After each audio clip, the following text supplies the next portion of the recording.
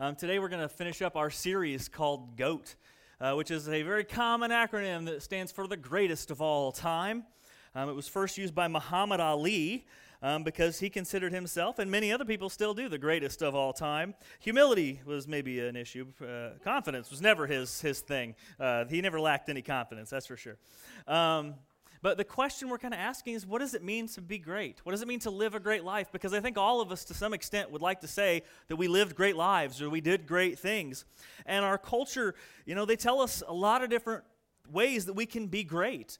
And one thing that's maybe not the best thing and maybe can kind of tip us off that maybe our culture doesn't have this quite figured out is that the greatness our culture points us to tends to be a bit of a moving target.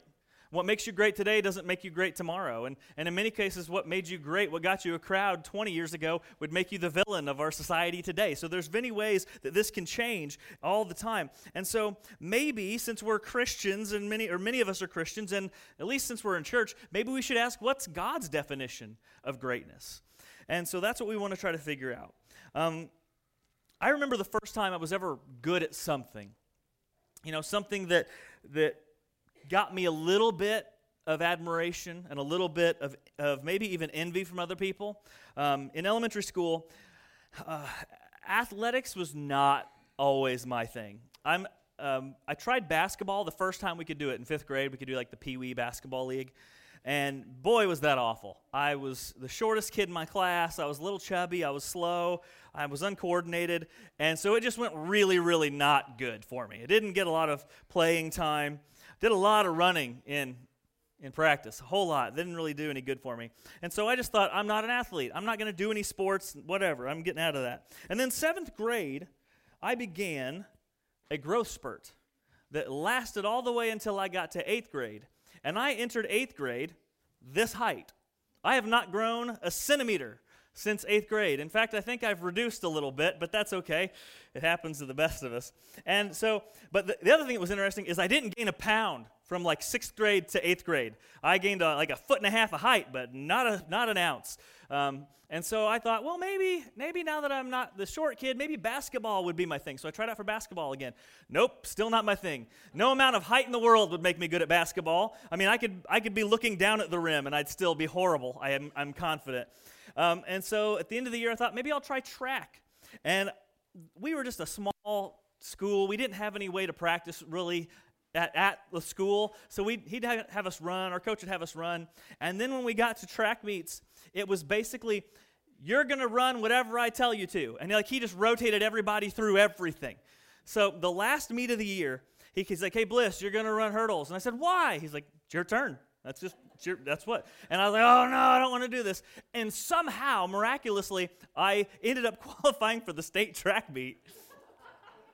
I had no idea how. I was not prepared. And so it was like, voila, I'm an athlete. And that was like, whoa, I'd never had anything that was where I was obviously good at anything in my life. And so all of a sudden, here I am. People were like, oh, you went to state and track. That's really awesome.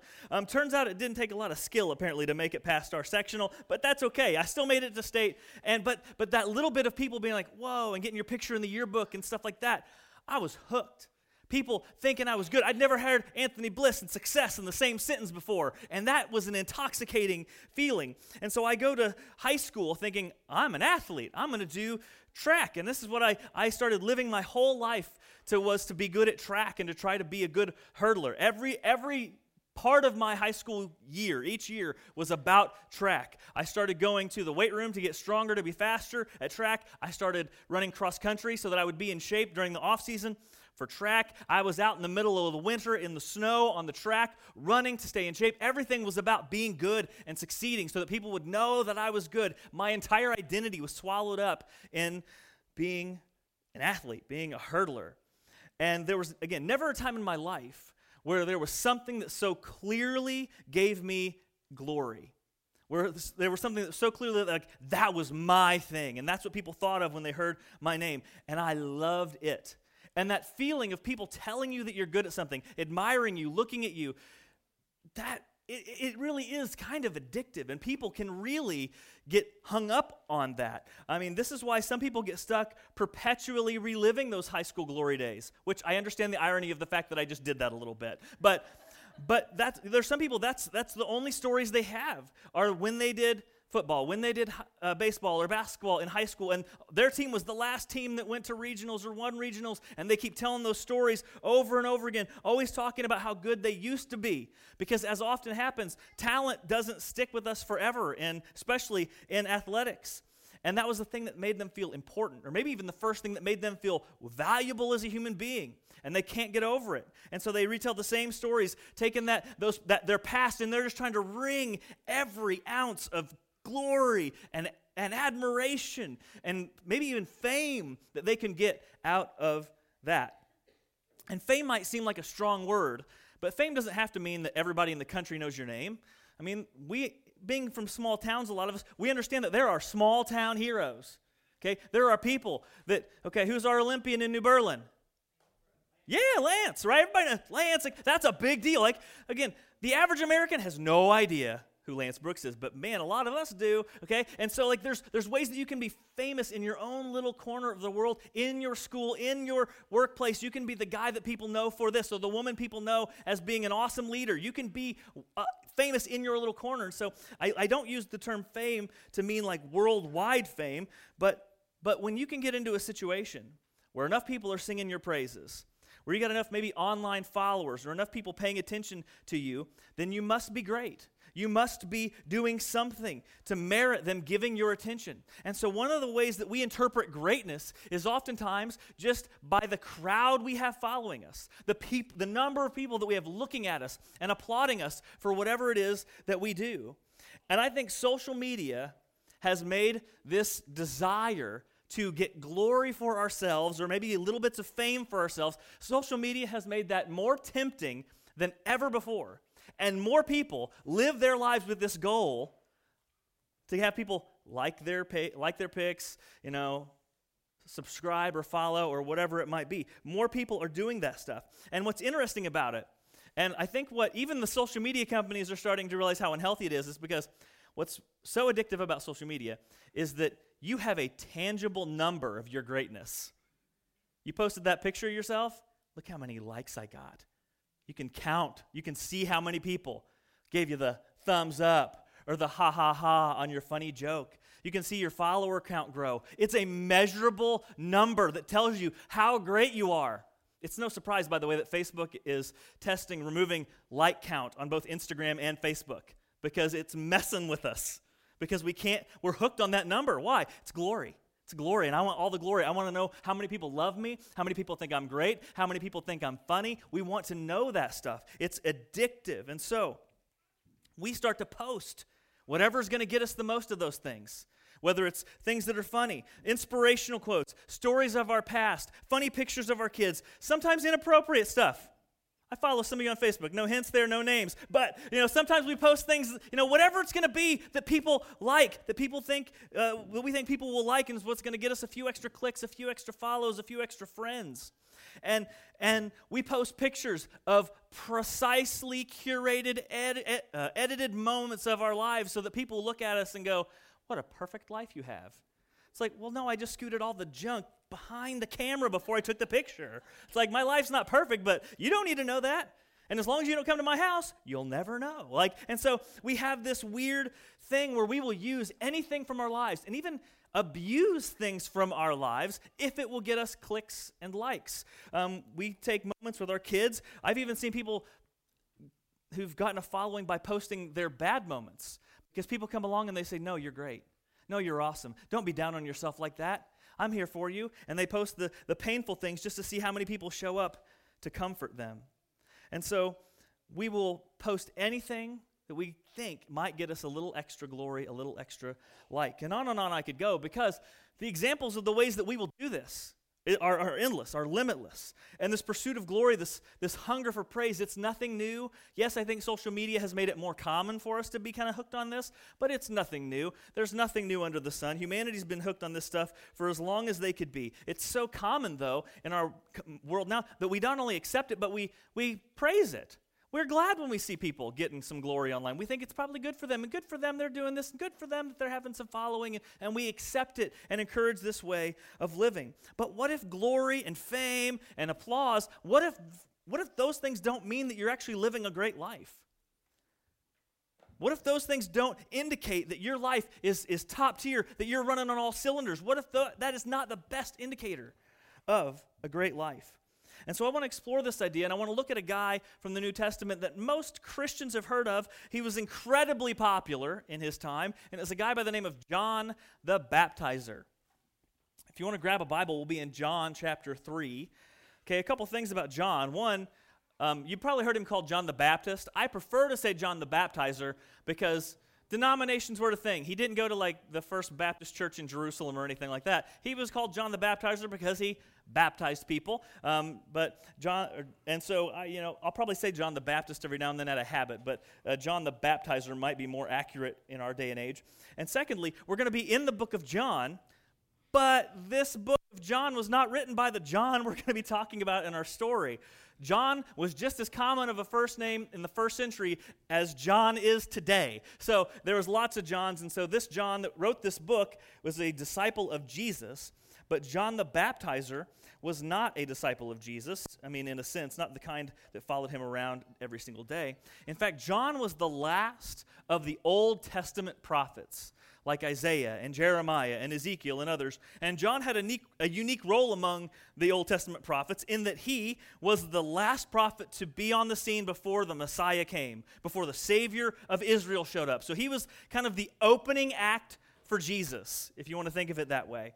And so John, his goal was to kind of roll out the red carpet for Jesus, to prepare Israel for the coming of Jesus. And John did that by highlighting the sinfulness of people and by pointing them to repenting and being baptized.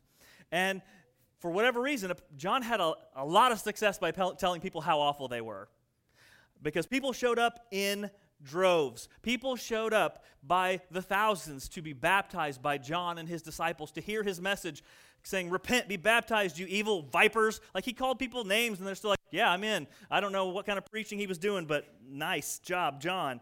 And so he had this tremendous success of people coming from all over Israel to hear him and to see him, right? And so in that corner of the world at that time, John was just about as famous as anybody could be. And his fame was thriving until Jesus showed up. And that's where everything starts to change for John, and that's where our story is going to pick up. John 3:22 says, "After this, Jesus and his disciples went to the Judean countryside and remained there with them, and he was baptizing. John also was baptizing at Enon near Salim because water was plentiful there.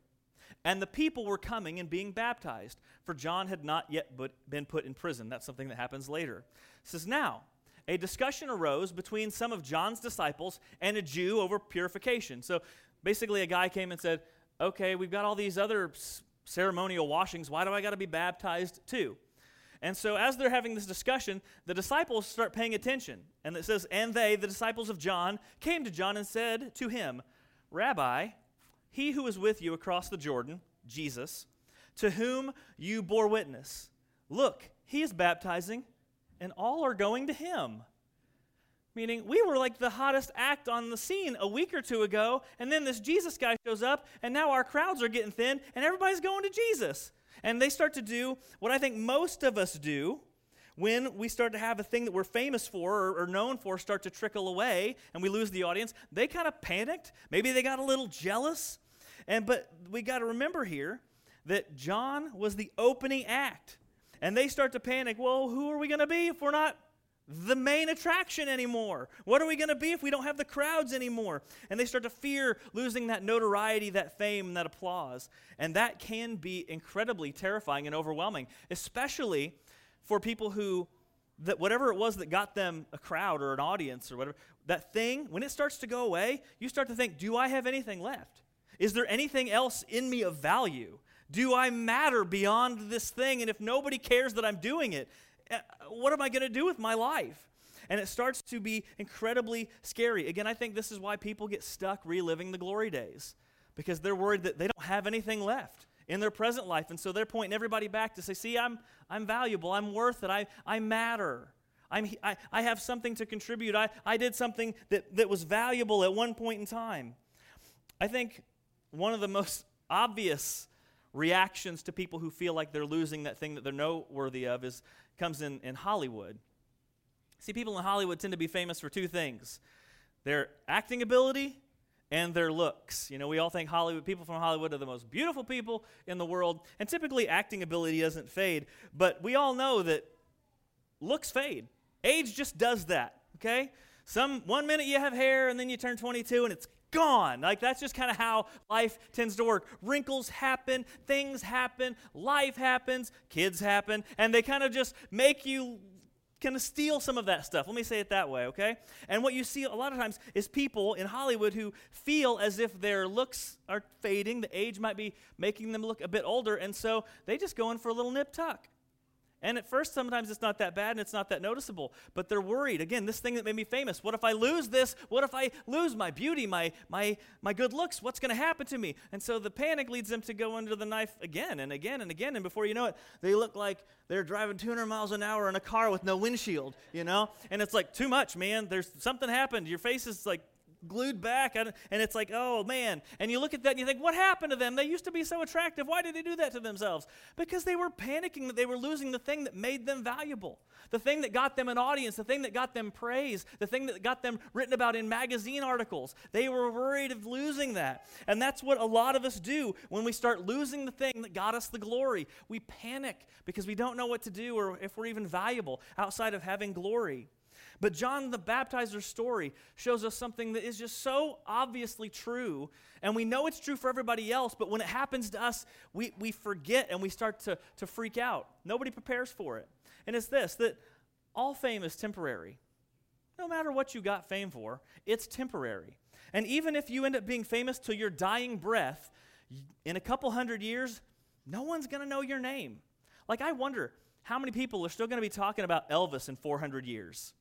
Like, I know he's been gone a while, and his fame has outlived his lifetime, but how long can that go on before we have so much music history and so much access to different types of music that people forget about the Beatles? I mean, I just can't help but believe it's going to happen eventually. And so fame is temporary. No matter how good you are, how long you had fame, no matter what it is that got you a crowd, it is always going to be temporary. And therefore, investing your entire life's worth of energy into getting more fame and prolonging your fame, it is a worthless endeavor. It's like trying to fill a bucket with a hole in it. I mean, you might make headway every now and then, but eventually it's going to drain out. There's just no way around it. All fame is temporary. And what's important to notice in the story is that even though John's disciples are kind of freaking out, oh no, everybody's going to Jesus, what are we going to do? John's never freaking out. John's totally okay with it. He knows that his purpose was not to have glory and make a name for himself. He knows that he's there for more than that. That's why he says in John 3:27, John answered them, a person cannot receive even one thing unless it is given him from heaven. Meaning, no matter how hard you try, you can't build up more fame than what God's going to give you in a moment. If God allowed you to get a crowd for a moment, it wasn't for your own glory, and you can't extend that moment no matter how hard you try. It says, you yourselves bear me witness that I said, I am not the Christ, but I have been sent before him. He's like, you guys heard me say, I'm the opening act, not the main event. You guys heard me say that. He said, the one who has the bride is the bridegroom. The friend of the bridegroom who stands and hears him rejoices greatly at the bridegroom's voice. Therefore, this joy of mine is now complete. He must increase, but I must decrease. He who comes from heaven is above all. He who is of the earth belongs to the earth and speaks in an earthly way. He who comes from heaven is above all. So I love John's answer here. I'm not the main attraction. He says, if we're talking, and this is a wedding, this situation or a wedding, I'm not the groom. I'm the best man. The best man doesn't get to stand center stage. People don't show up to see the best man. And I've always had that mindset that I was the best man. The job of the best man is not to steal all the attention. The job of the best man is to point everybody to the groom and make sure that everything goes the way the groom wants it to go. And John, even in his popularity, knew his place was not to feed off of that. That the popularity and the fame was not something that indicated his greatness. His job was not to be over the top famous and great in that way. His job was always to point to Jesus. And in fact, when John lost his crowd, that just meant he succeeded. That he did a good job of saying, Jesus is greater than I am. And so as humans, it is inevitable that we're going to have popularity at certain times. You're going to do something that people at work give you a plaque for. You're going to do something, you're going to have a skill, maybe it's singing in church or something, and people are going to love watching you sing in church, love hearing you sing at church. Maybe it's something at school, you're the kid that is always straight A's, maybe you're going to be valedictorian, maybe it's something else, I don't know. But people are going to get a certain level of fame, but that isn't given to us so that we can sit there and go, yay me, look at me everybody, don't you think I'm so great? That's such a small, short-sighted goal. Because again, your life is too small a thing for you to live it for. Your life, your popularity, no matter how hard you try, will come and it will go. But why not spend our lives pointing people, like John did, to the one whose glory and greatness is eternal? Why not spend our lives funneling people and people's attention and fame to Jesus? John says, he who comes from heaven is above all. And then I love what John says towards the end. It's such a striking and real thing that he's telling his disciples. What a very real, honest thing to say for somebody who's had a huge crowd and is now losing their popularity. John says, he must increase, but I must decrease. We think the other way around oftentimes. How can I increase myself? How can I be more famous, get more likes? I mean, I'll be honest, I quit doing a lot of stuff on social media because you get it to where you check in the like counts. I posted something that I thought was funny, and how many people liked it? Because as my wife knows me, typically the audience is irrelevant. If I think it's funny, I'm going to say it, and if nobody else finds it funny, well, that's your problem. Like, you just don't have a good enough sense of humor. And so if I post something on Facebook, though, it's like there's still that little bit of like, okay, how many people are on my side? How many people were with me? How many people think I'm funny? How many people like this thing? How many people thought this picture of my kid was cute? Okay, I did one the other day. I shared it of poor Eleanor. It was 2 years ago when first time she ate squash, and every bite was, and there is something about a parent that is just hilarious. It's a little bit mean, but I'm helping them try new foods. I'm helping them expand their palate so they can be nourished.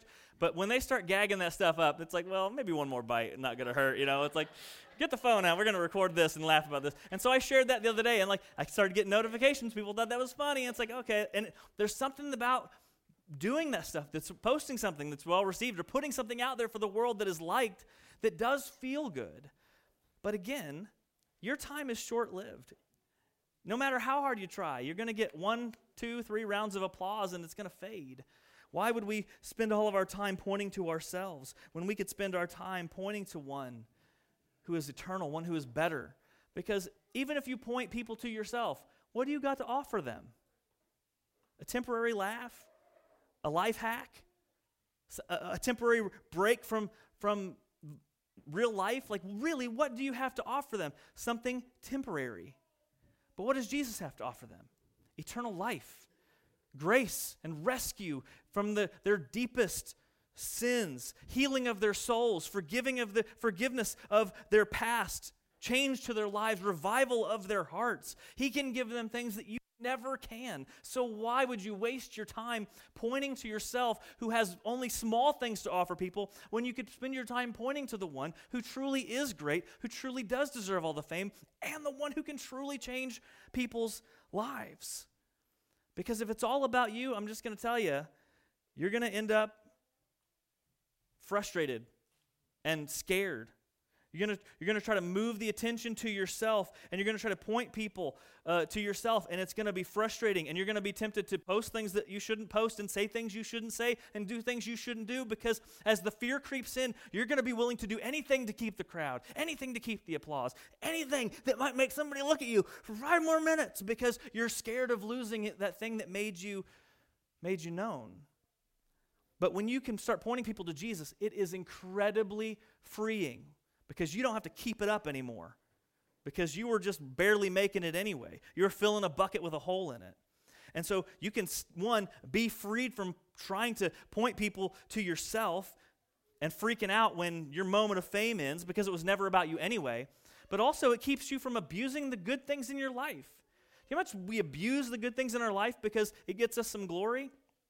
The one example I use all the time, man, you can just see crazy parents out there on the ball field or on the sidelines in the stands at any game, any meet, any whatever, and they're abusing their children. I don't say that in the standard way, but they're abusing this gift that God has given them to siphon off glory from their kids. They're using their kids' athletic ability or singing skill or ability to play an instrument to look around and say, bask in my parental glory. Like, that's what that is.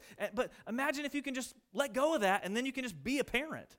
You can be the parent your kid needs you to be, that loves them and doesn't make them think that their love is based on their performance in some random area of life. And so whether it's humor or your kid's glory or your past or current athletic ability, whether it's job performance, your financial status, artistic ability, good looks, follower count, whatever it might be that you are known for, that can't be what you live for. It just can't, because that's a well that's going to run dry real soon. So why not invest in something that is truly lasting, pointing people to the goodness, the grace, and the mercy of Jesus? Because you and I are temporary. Any glory we have is temporary. Any fame, any popularity is fleeting. But only the one who comes from heaven is above all and greater than all. And so when it comes to Christ, he must increase, which means we must decrease. And so to live a truly great life, it's not about building your name, it's about building his. Let's pray. Heavenly Father, we are grateful for this example of John the Baptizer, that though he had great popularity, great fame, he was willing to let go of that for the greater good. He was willing to pass that aside so that he could, again, point people to Jesus and the salvation that Jesus offered. John knew that his job was temporary, his fame was temporary, but that his job of pointing people to Jesus was to never end as long as he had breath in his lungs. And I pray that we can be that way, and that we can understand that even if we do get a moment of acclaim, a moment of people telling us we're great, or telling us that they wish they were more like us, whatever it is that gets us a little bit of that fame, I pray that even in the moments when we have it, we can understand, this isn't for me. If I have an audience, maybe it's just for a moment so that I can tell them about the goodness of Jesus. Because even at our best, we offer temporary things to people. And I just pray that you would ingrain that in our minds and in our hearts. We silly humans are caught up with trying to make ourselves valuable, with proving our worth to the world. But the fact that you sent your son to die for us, I think that already proves our worth. You've already told us how much we matter. You've already told us that you care deeply for us. You've told us how much you love us. And it was modeled for us. It was proven to us by the fact that your son came and was willing to die on a cross for us. He gave everything so that we could know that we're loved, so that we could be saved and have a life that's not stuck on the temporary, but it's focused on the eternal. And so thank you, Father, for the hope we have in Jesus and the realistic presence of just knowing that we're loved. I pray that we don't forget that. We don't go out into the world trying to wring glory and value into our lives out of other things that are good, but that's not what they're for. And I just pray that we can point people to Jesus, that when someone tells us we're good at something, that maybe that's just an opportunity for us to show why Jesus is greater, and that whatever scale or thing we're doing that people like, it's a momentary thing that's going to fade away. So thank you again for the opportunity to live great lives, and let us always remember that greatness always is found in us pointing people to you, and us highlighting you, and us pointing to people what's eternal, and the salvation and rescue and hope that comes in Jesus alone. Let us not forget that. It's in his beautiful name we pray. Amen.